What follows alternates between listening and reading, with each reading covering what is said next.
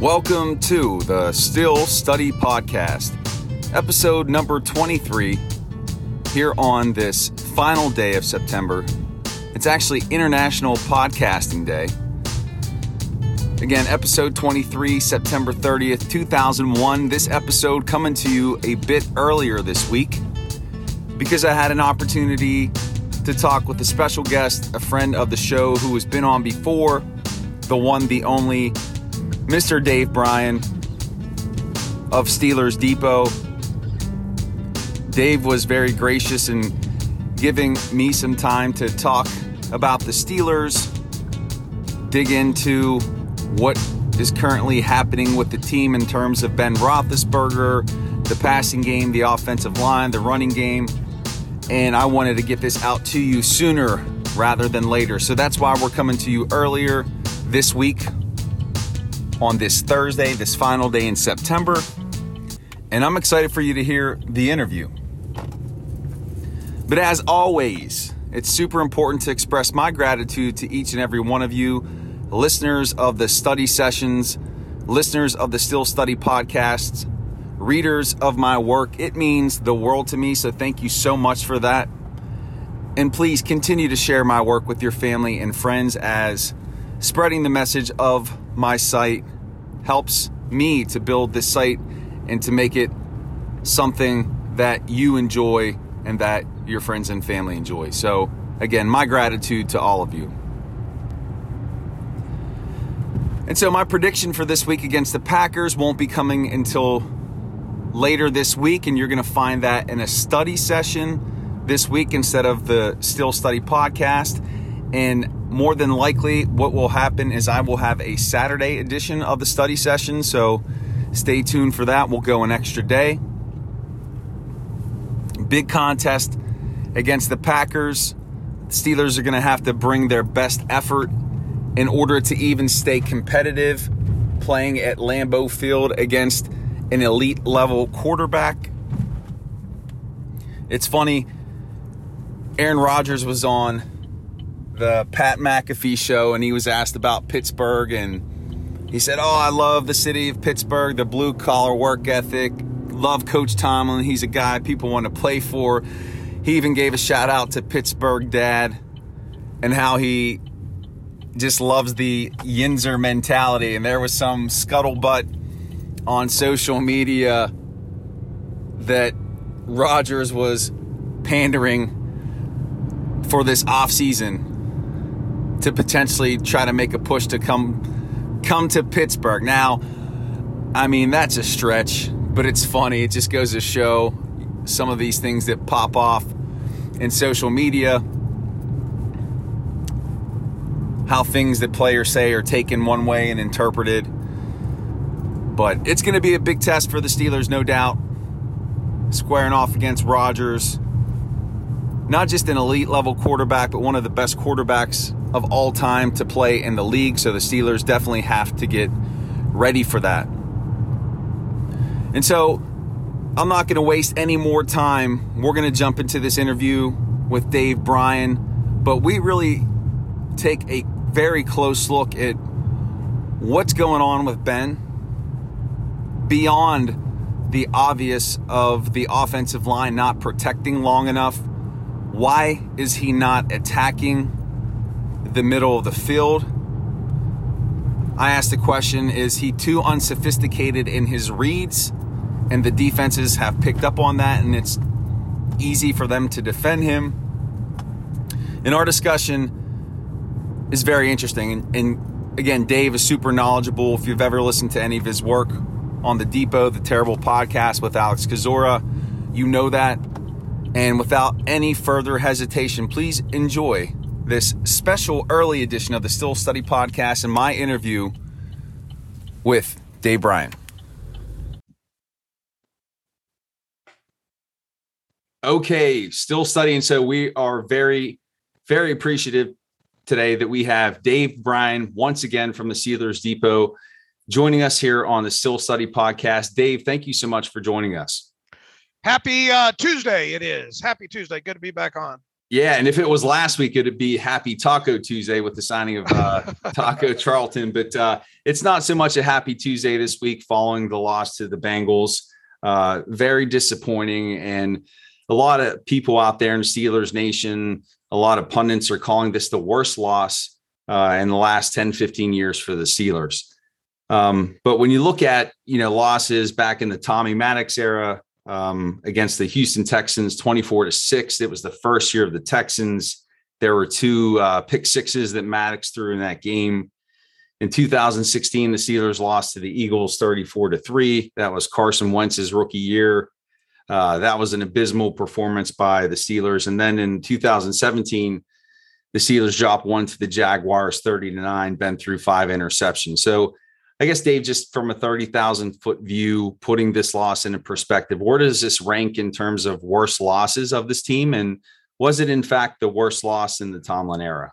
Oh, no, far from it. I have not even looked at that loss even considered it kind of in that realm, if you will. I think you mentioned the Eagles game several years ago there, and that was the one where the Eagles defensive coordinator, I think he's passed away now, Johnson. I forget who the defensive coordinator is, but really just made it real tough on Ben Roethlisberger that day. And then you mentioned the Texans game several years ago, where what they have, what did Carr have as far as total passing yards? It's 47 yards of offense that game for the Texans.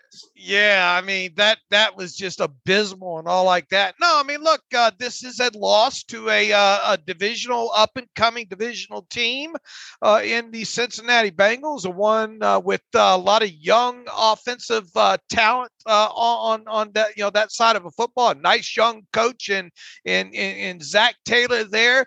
This was a Steelers team that went into this game without their two of their outside linebackers in T.J. Watt and Alex Highsmith. You didn't have your arguably your best wide receiver, especially from a route running standpoint, in Deontay Johnson.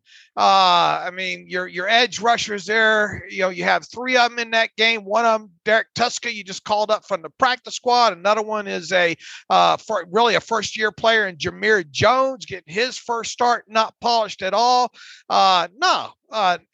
Far from being the worst loss, especially.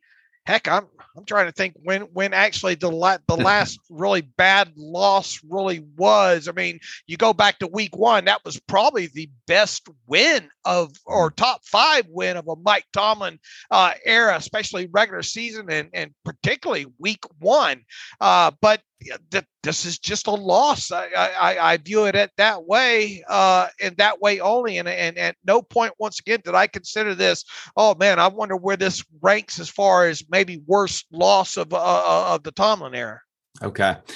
Well, part of that is, Big Ben has been struggling these last couple of weeks, and there's a lot of talk that he's done. He can't play the game anymore. But in terms of physical abilities, I still see that on the field. He's not the player he was at 24, where he can maneuver around the field and hit a big strike, on a deep pass. But I still think he has some mobility, not a lot. Trust me, I'm not saying he can move a great deal on the field. He has enough arm strength to get it done. I don't think it's a physical thing with him, but I feel like there's some hesitancy, some tentativeness with him, and it's probably a result of that offensive line. But in terms of your assessment of Roethlisberger these first 3 games, I know that you and Alex at the Depot, all your guys, really ground your observations in the tape and what you're seeing from an objective perspective. Do you see from his performances on film that there is enough there for him to turn it around and get this offense back on track? Or do you think that this is just going to be a really long season? I have a feeling this is going to end up being a pretty long season here, especially because, look, you go into this thing, and we have said this on the podcast and written about it and tweeted about it quite a bit here. The for this 2021 season to be a successful season for the Steelers, first and foremost, it starts with that offensive line, the retooling of that offensive line, the ability to run the football this year has to go up. I mean, Roethlisberger will be a better quarterback, or has the ability to still be a serviceable enough quarterback if he has some semblance of a running game. And by semblance of running game and him, the fitting his needs, it needs to be one that can have around a 50% run success rate. Obviously, they're far from that. Now, the other aspect of it here, and it's been an aspect for several years, is Roethlisberger's ability to connect down the football field more than, really more than 15 yards. A deep pass in the NFL is technically defined at 16 air yards past the original line of scrimmage there. Now, a lot of people, a lot of analytics will say 20 yards or longer. Okay, go with that. But Roethlisberger has not had a nice connection rate on air yard passes of more than 20 yards in several years now. And and specifically, you don't see Roethlisberger attack the field for one reason or the other, whether, they haven't been running a lot of cover one beaters into the middle of the field because they've been facing a lot of cover one, middle of the field, close type situations. So you don't see a lot of deep digs or deep post or anything along those lines. Roethlisberger prefers to take cover one situations and see which side the safety is. It might be cheating, and then take his chances down the field that way. And even then, it's a lot less than 50-50 proposition when it comes to that kind of stuff now. I mean, his connective rate deep down the field is not great right now. And, he also does. I mean, he can still throw a lot of people can throw the football that far, but a lot of people don't have either the touch or the velocity. He's losing a lot of both. And I think that was kind of evident in the preseason there on one of those deep balls down the middle of the field to Deontay Johnson, where that ball hung in the air, and Deontay, corrected and made the adjustment, was able to catch that football there. But long story short, if this team does not quickly find a way to, correct this running game, and you don't start seeing, Najee Harris around a 50% run success rate, then there's no way whatsoever you can expect Roethlisberger week in, week out to drop back and throw 40, 50, 60 times a game, especially with the amount of hits that he's taken. He's already on pace now to have well over 100 quarterback hits. And I'll tell you what, that's double than the amount of hits that he took last season. Yeah. And I guarantee you that he will not reach 100 quarterback hits this year because he can't take it that far. He's going to be, if you allow him to get hit 10 or 7 times, and especially in the manner that he's taken some of these hits now, it's kind of forced him to get a little gun shy too with this, because he is starting to take these hits in the sternum, in the pec area, and all like that. It's really taking the impact on him, and he's not the quarterback that's going to extend the play out of the pocket anymore. Defenses know that. That's why they're not respecting, trying to make sure to protect those escape lanes the way you would with maybe a Lamar Jackson or a Baker Mayfield or any of these younger quarterbacks nowadays. So a lot of times what happens is he's back there in a sitting duck situation there, and that's why you were seeing now with Roethlisberger, and in fact this last game, 3.3 yards average completed air yard distance. You're not going to win football games week in, week out with a completed air yard distance of 5 yards or less. And it's been a while since Roethlisberger has been consistently, say back-to-back games, been able to connect down the field more than, let's say, 6 yards on a consistent basis. So if they don't get this running game going, and if the defense can't, win a few games, it's going to make for a long season. So Dave, just to drill down into that a little bit more, I know you mentioned, when he's reading the defense and he's looking at the safety. Is it because he's unsophisticated in his reads and his reaction is the same way to attack the defense every time, and the defense has responded to that after just years of him putting that on tape, and he doesn't have the complexity to see the scope of the field? Obviously, I know he doesn't have the time. But is it because he's so predictable in how he reads the defense and where he goes with the ball to the outside of the field, not the inside, that makes it easier for defenses to scheme him? Well, too, look at it this way too. They're not, and they haven't done it for years now. They still are using a lot of the same route concepts. You don't see a lot of switch routes on the outside. You're seeing, you're trying to see them now trying to make a lot of easier throws for Roethlisberger, either quick slants type situation. The whole emphasis since Todd Haley has arrived in Pittsburgh several years ago was to extend Roethlisberger's career by forcing him to get the football out, because for years Roethlisberger was that kind of stand back there gunslinger, avoid the pressure, extend the play, throw it to AB 30 yards down the field, and AB gets another 30 yards on top of it, or a situation where you just have so much speed on the outside, like a Mike Wallace or a Plaxico Burress or a Martavis Bryan, where you're just stacking those corners easily on the outside or on post routes. Back when a lot of teams would maybe play some more cover two against him in those kind of situations there. He's not getting the respect right now of two safeties deep right now because they're not conflicting the middle of the field safety either. You're not seeing any kind of route combinations that might take a little time to develop, like a deep inside dig or something where you're putting the middle safety into some sort of conflict situation. They don't have time for that kind of stuff to develop right now. Time in and time out.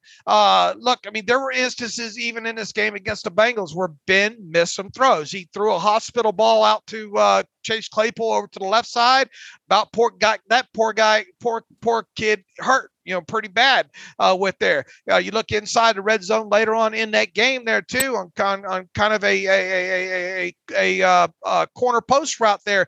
That should have been a pitch and catch. Now there was pressure up in the middle there. The Bengals ran a nice little loop and stun on the inside. Kevin Dotson didn't handle it perfectly, got caught. And Ben kind of, probably had to rush the throw a little bit, but that Claypool was open in that situation. You got to make those throws. And you also had a throw later in that game to James Washington, probably one of the few times this season that you've seen a Steelers wide receiver really stack a defensive back on the outside in a one-on-one situation. He had 3 or 4 yards on that corner in that game, and Ben overthrew him, missed the throw. You cannot miss those throws, especially in this offense with the problems that they're having right now. You just cannot miss opportunities like that, and it's becoming kind of a weekly thing with Ben. Now, if the defense starts giving them some short field situations or whatnot, they're able to start running the football, obviously Ben becomes a little bit less predictable because you don't know what's going to happen on a 2nd and 4, 2nd and 5 type situation. It really opens up your playbook as a play caller at that situation, but they don't have they're not having chance to get in any type of a rhythm like that. And then it becomes a lot of small ball, a lot of catch short, run long. Right. Yeah. And, kind of talking about the middle of the field, I know that's something that you've been very adamant about, that he's not attacking the middle of the field. But you can't attack the middle of the field either if you're not running routes into the middle of the field. I mean, it's just more than anything, when I post those graphics up there, is to show that, they're, for whatever, not necessarily Ben's fault, but for whatever reason, the middle of the field more than 20 yards or more than really in Ben's situation, more than 13 yards down the field is not being attacked. Is that, and if you look at the actual tape and you look at the all 22 and the route combinations, there's not a lot of instances because look, to run a 15-yard dig, it takes a little time for that to develop from the outside there, more so than something straight up the seam. Well, you're not going to run, a straight up the seam pass, right into a middle of the field safety either. You're asking for trouble there. Now, have there been instances where he has not thrown to the middle of the field more than 15 yards down the field? Yeah, but it's a multi-layered situation here where it's not just been because he might drop back, like in this game, 58 times or attempt 58 passes there. That doesn't mean that there were 20 instances where he could have thrown the football more than 15 yards down the field. It might have been 3, because they're just not putting the route comment. They're not actively trying to attack that part of the field, especially when they're seeing a lot of single eye. Now, when they see some two deep situations on top of it, they're not really attacking that either. And a lot of times, what you'll see is teams will show cover one, pre-snap, and then they'll roll the safety back on top of it. So you really have to know what you're looking at and be sure about some instances like that, or else you're going to run a route right into a middle of the field safety. Mm-hmm. Yeah. So, is there any way to improve that or address that, or is that just a product of where Ben is currently at in his career and the status of the offensive line? Or, is there any antidote to the way defenses are playing this offense other than the running game getting going? But is there anything that they can manipulate within that passing attack to overcome that? Well, yeah, if you run the football and you start getting teams to be more conscious that you are a threat to run the football, then once again you get into more unpredictable down and distances there, and that can tend to maybe open up sort of your intermediate middle of the field passes there. They've been trying to run some. I personally think they need to start trying to run even a heavier menu of like some RPO type stuff, run pass option type stuff, and if they, if you block it up, if you get the right numbers in the box there and you run it and you block it up good, you should have 4 or 5 yards at a minimum in those situations there. Also in RPO, if you put the right player in conflict, knowing when to throw in those situations, on a short slant, or if you get the numbers on the outside with the smoke screen as part of the RPO, you throw it out there and hope the guy can break the tackle on the outside and get you 5 yards that way there. Now, the bad thing about RPOs is there's not a lot of deep elements really put into an RPO offense there. So I think they're going to have kind of a check with me type situation. If they get a certain look, and might have an RPO called there, then you have to be able to have the ability to check out of it. It's not going to be any different though, and it hasn't been any different for years. If Ben hits 3 or 4 passes or gets a pass interference called down the field against a cover one look, basically outside the numbers there, that's how this offense gets chunks, and that's usually, they're able to manipulate, maybe possibly get some points in the end zone. And really, if you look at a lot of Ben's touchdowns over the years, it's kind of feast or famine. It's like 20 yards or more, or it's a shovel pass, inside the red zone situation there. I at this point of Ben's career, I just don't think that's going to change. So their best bet is to figure out this run game in a hurry and build off of aspects of the run game with RPOs. And look, you're probably going to see a lot more of Najee Harris, some of these passes out of the backfield, and those kind of things there. But because Ben just does not have the the mobility that he once had, and they don't want him sitting back there. A lot of times, even in match protection situations, we saw this past week, they're giving, it's not enough time for him to do anything with, and he's still taking these hits, and you cannot let him at his age right now take the kind of hits that he's taking, or else it's not going to last too much longer. So, do you run into a situation where you try to build concepts, hoping you can block them up right, and if the least amount of pressure, then it turns into Ben trying to force the ball underneath to another player there. So it's not looking good right now. Yeah. Yeah. And I've heard you say on the Terrible podcast before that Ben likes his receivers college open. And, his game has always been predicated on, sandlot football. He's never been a rhythmic quarterback. My hope with him coming into the season with a strong running game that he could play within a system. And I know Matt Canada, at least in theory and from what we've heard from his tenure at in the collegiate level, that he did have a schematic, he had a scheme, he had a game plan. How much of this, discord on offense is a result of Ben not being able to play sandlot football because really he just doesn't have the physical ability to do it anymore, and him trying to fit into a scheme, which he's never been that quarterback? Do you think that could be contributing to what's happening on the offensive side of the football? Well, here's the thing too.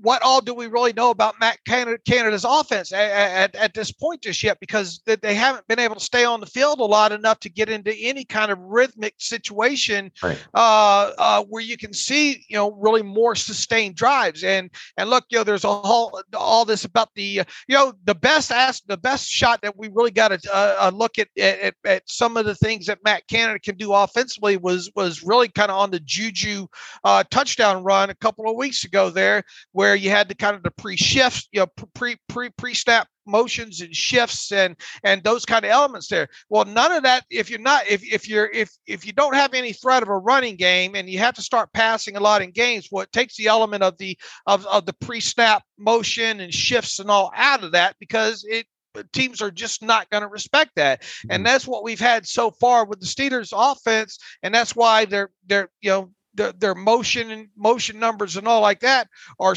not where people think they should be, because they have to basically just dump that because of the running game not working and really having to get into more of a every down type passing situation to even get the football moved right at this point. So there's a lot of things that I'm sure Matt Canada would like to try to do more of that he hasn't been able to, because the offense can't stay on the football field. Yeah. And I mean, if you're first down and you gain a yard or 2 yards, or God forbid you lose 2 yards, well, then you're off script. You're behind the chains. You have to, and then you get into a lot of the third down situations. Then obviously in this game against the Bengals, I mean, look at the penalties that you had there, and then you get in 3rd and 13 situations, and you're running 4 verticals right to the sticks. And then you get sacked in that situation, and it's just not good. So there's a lot of things that look, we're only 3 games into the season right now. There's a lot of elements of Matt Canada's offense that I'm willing to bet he hasn't been able to run, because they just don't have any offensive rhythm and can't stay on the field. And the one drive that we saw, the touchdown drive against the Bengals just the other day, I mean, it was a 15-play drive, and quite honestly, that might have been the best dink and dunk touchdown drive that Ben Roethlisberger has had in his career. Yeah. And I felt like that looked more like 2020 Ben than it did Matt Canada offense on that drive there. I didn't look anything out of the ordinary, but not playing with the lead too, I'm sure factors into that as well. Kind of shifting gears a bit, Dave, just looking at that tight end room, in terms of Eric Ebron, at this point, I don't know what value he brings to this team other than it's a 3rd down and long. Ben hits him perfectly in the hands. He drops the ball, or he's in the end zone. I know that would have been a difficult catch against the Bengals, but he drops it. But you need players to make big plays.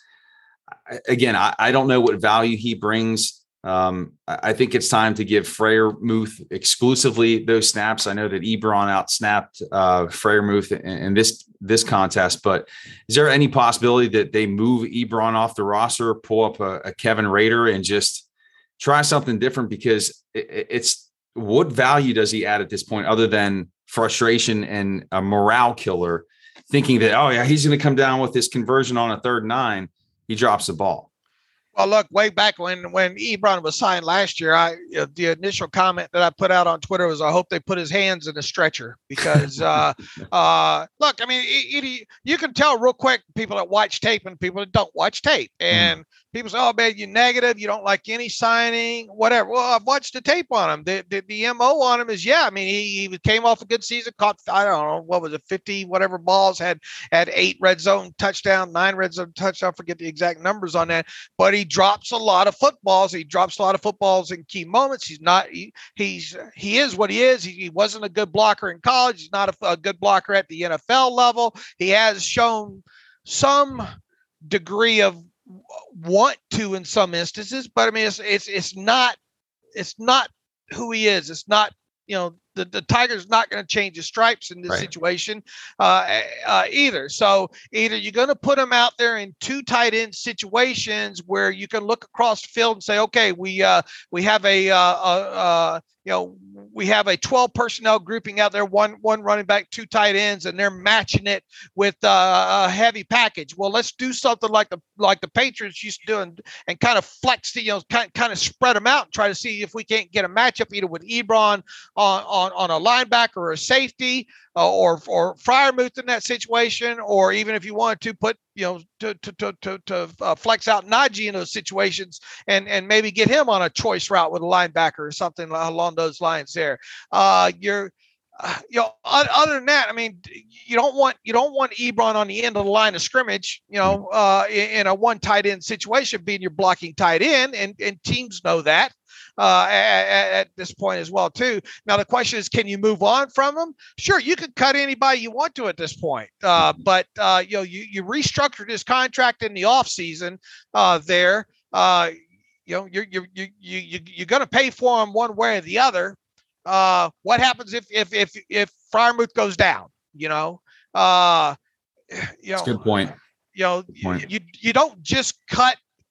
You don't just cut decent players just to cut them, especially in the NFL, because, God forbid something happened to Freiermuth, who's going to be a receiving tight end threat? Look, I think Kevin Rader did some good things as a blocker, but he is what he is. His upside is his upside at this point, which really is just kind of a blocking tight end that can give you some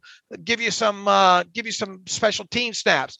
Gentry's, this is probably going to be it for Zach Gentry as well too. He showed some improvement in his blocking during the preseason there, but he is what he is at this point. As well there too. So I get the consternation with when it comes to a guy like Eric Ebron, but I think he really would have to get real disinterested in a hurry. And then obviously if he gets disinterested in a real hurry, that means your season's probably gone south too far anyway. And in other words, I don't see this team moving on for him, at least not in the next several weeks.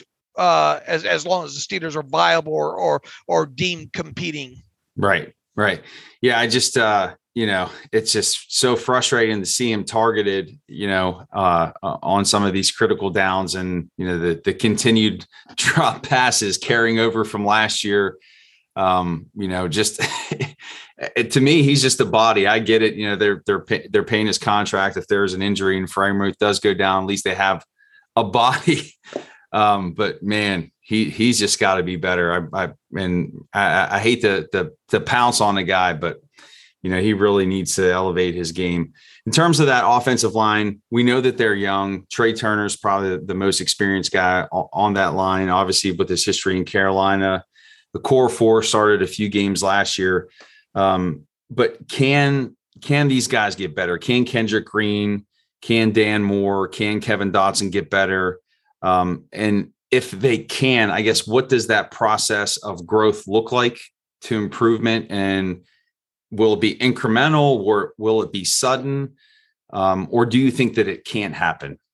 I mean, after 3 games, I don't think you can, in the preseason, I don't think you can sit here and throw the babies out with the bathwater just yet. I mean, look, you got both of them are rookies coming into the league, and it's tough nowadays for rookies to come in, especially on the offensive line, and not having. And look, even in Kendrick Green's situation, he started 4 or 5 games at center in Illinois. He's still learning the intricacies of the center position and line calls. And a lot of people don't realize that Ben had Pouncey for all those years. Pouncey knew exactly, Ben didn't have to worry about setting protections on a lot of things, because Pouncey was able to do that because they worked together so long, and they knew what to expect. And now Ben is in a situation of having that on his plate on top of it. And so there's little intricacies that we don't even know about that go into play in that position. So it really is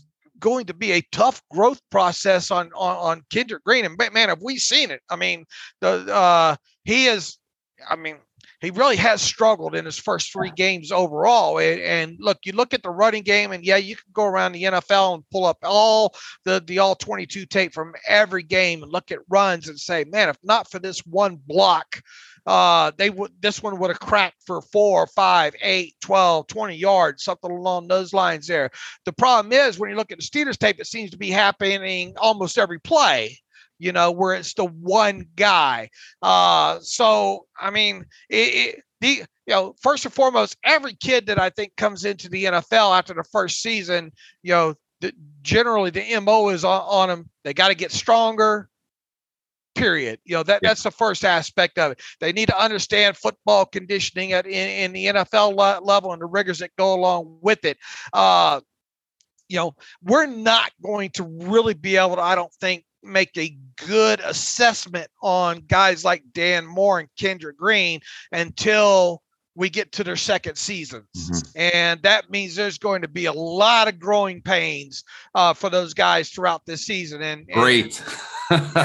And that's not what you need when you have a quarterback like Ben Roethlisberger is right now. Yeah. And look, you even have Kevin Dotson. I had if there's one kid on that offensive line that I felt really kind of decent about heading into this season, it was Kevin Dotson, but he hasn't played extremely well. Look, that missed touchdown to Claypool in the end zone, later in the game against the Bengals there just the other day there. He's got to be able to pick up that stunt a little bit better and keep DJ Reader out of, keep DJ Reader's helmet out of Ben Roethlisberger's chest. If he does that, maybe Ben doesn't rush that throw as much, and maybe that's a touchdown. And who knows how that maybe changes the overall complexion of the game at that point there. So it's little things like that even a second year guy. Now look, remember that this offensive line technically didn't, in its current form with the core 4 and at right tackle and with Dan Moore at left tackle. I mean, how many snaps did that group take together during the preseason? None. Yeah. None, in that current configuration. Now, all of a sudden, you want 2 rookies to come in there and play like they've been in the league for 3 or 4 years. Yeah, it's very, very tough to do. So,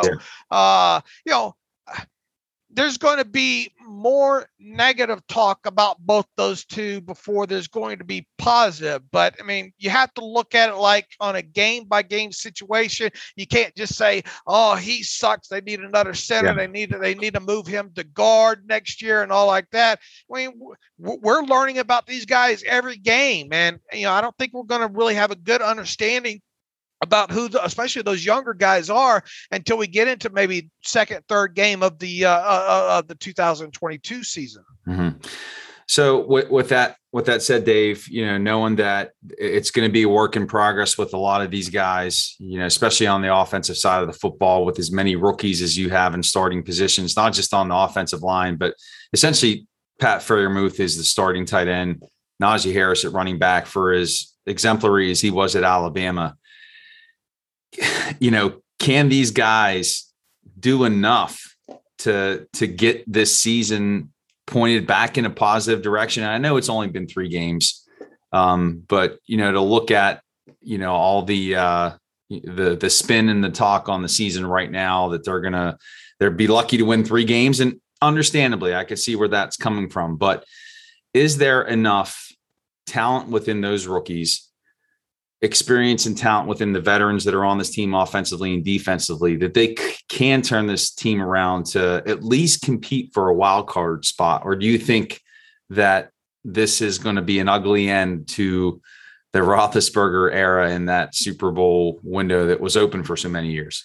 I had this team at 9-8, and because I thought that the AFC North would just be them beating the snot out of each other. I thought 9-10 wins might win the AFC North. I still kind of think that. I mean, look, Baltimore had some issues with Detroit the other day. They still won the game. They shouldn't have won with that penalty. That there should have been called a penalty. Yeah, what they call almost losing, though. Yeah. If ifs and nuts were candy, or right on the show.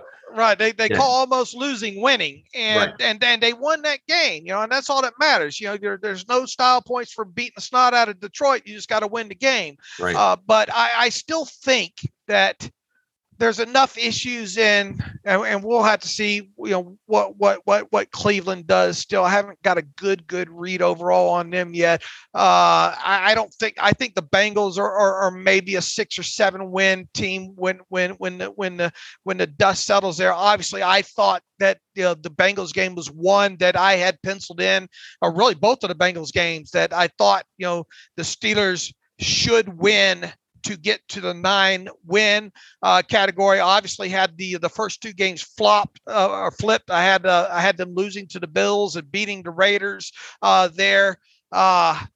Green Bay on the road, that's a tough chore for sure. Yeah. And who really is Denver? Do we really know who Denver is yet? And then, Seattle obviously has an offense that can threaten and score some points there. This Steelers team, if they're going to compete at all and at least get to the 9-win mark, it's got to be because the defense is playing playing really, really well in a lot of these games. If they don't, right now we're talking about a Steelers defense that has an adjusted net yards for passing attempt number over 7. That is unacceptable. There's no way this team can win 9 games with an adjusted net yards for passing attempt number of over 7 and a offensive adjusted net yards per passing attempt number at below 6, and it's at 5 even now. So you've got a differential of almost right around 2 at that point. History tells you you can't win in today's NFL that way. So here they are 1-2 right now. Anybody with their last dollar would probably put it on the Packers this week, and rightfully so there. So let's say you go to 1-3 this week. The back end of the schedule for this team is tough. Yeah, so brutal. I think they have to get to at least 9 wins to maybe get a wild card spot. And it's hard to see that right now, to be honest with you. Now, look, the NFL changes weekly, right? One team can get annihilated by injuries. 2 teams in your division could lose both their quarterbacks, and that really changes the complexion of things, right? But if things stay the same right now, it is kind of tough to see this team winning 9 games in total, I think. Yeah. One way to look at it is, can it get any worse? Can it get any worse for the Steelers? And if this is rock bottom for this team this season, in the 2021 season, then maybe they've got it out of their system and, they could start stacking some wins, but it's going to be difficult, traveling to Lambeau Field against Green Bay. And then even the week after at home against Denver, they're undefeated. I'm sure some of that is smoke and mirrors. But it's definitely not going to be an easy road. But Dave, I really appreciate you coming on and talking. I feel like every time I talk to you, I learn something new. And listeners, go to SteelersDepot.com. It is the spot for your Steelers news. I mean, the amount of content and quality content every day is just incredible. And Dave, your Twitter handle is at Steelers Depot. That is correct. And people probably not going to want to have me back in all this doom and gloom that I've shared with you today. Probably not going to. But look, we look. Every game is a different game, Jeremy. Right. So you have to look at it that way. You can't look too far ahead overall. I try to shy away of that. I try to look at what happened just this week. Like right now, I'm cracking open the tape tonight on the Packers and learning a lot more about the Packers and what the Steelers are going to face this week there. And, we break down every game, win or lose, and try to do so as objective as possible. Well, hey, and that's why I enjoy your site. And I know a lot of my friends, again, Steelers Depot is great. And Dave, hopefully, the Steelers somehow find a way to get the win this weekend. They surprised us all in Buffalo week 1. They disappointed us the last 2 weeks. So maybe they just flipped the script on us and, they score one in Lambeau. But as always, Dave, appreciate your time. And, I hope you have a great week and let's go Steelers. All right. God bless you. And, like you said, any given Sunday in the NFL, to me, there's no such thing as a trap game in the NFL. So you never know what's going to happen on a week-to-week basis. God bless you. Thanks for having me. All right. Thanks, Dave. See you. I told you that was great. I guarantee you're walking away from that conversation with a lot of insight into what's going on with the team. And what I really liked about the conversation is Dave emphasized how it's too early to pull out a final conclusion or a concrete conclusion on some of these rookies, especially Kendrick Green and Dan Moore, because they're growing and they're learning. And that really we're not going to know until the end of the season what type of caliber player the Steelers have in these two individuals. So, again, while that might not translate into wins this year and it could be a frustrating season, hold the jury, hold the judgment with finality until we see these guys play 17 games. But Dave, if you're listening, thanks so much for coming on to the show. We appreciate it. Excuse me, and by we, I mean me. I appreciate it. And Studians, please, if you haven't done so, go check out the Steelers Depot. It's www.steelersdepot.com. You could follow Dave on Twitter at Steelers Depot, and his partner in crime, Alex Kozora. It's just at Alex_Kozora. They're a great tandem. Got a lot of respect for their work, and I hope you enjoyed that interview as much as I enjoyed leading it. And so, Studians, early podcast gift to you this week. Again, study session still coming at you. The prediction will be in the study session on Saturday. Who knows? Maybe I'll go 7 for 7 this week. Hey, 7 for 7 for 7 for Big Ben. Maybe in tribute to Ben this week, I go 7 for 7 for 7. Maybe that'll stimulate some good luck in the cosmos so that Big Ben can regain some of his old cowboy magic and score a victory up there in Lambeau Field. Stay tuned. But anyway, Studians, my gratitude to you. Thank you so much for being a supporter of the Still Study, for listening to my work, reading my work, sharing with your family and friends. It does mean the world to me. I'd love to connect with you. Please drop me an email at thestillstudy@gmail.com and give me a follow on Twitter at stillstudy. I love you guys. I appreciate the support, and I hope you have a fantastic rest of the week. Peace.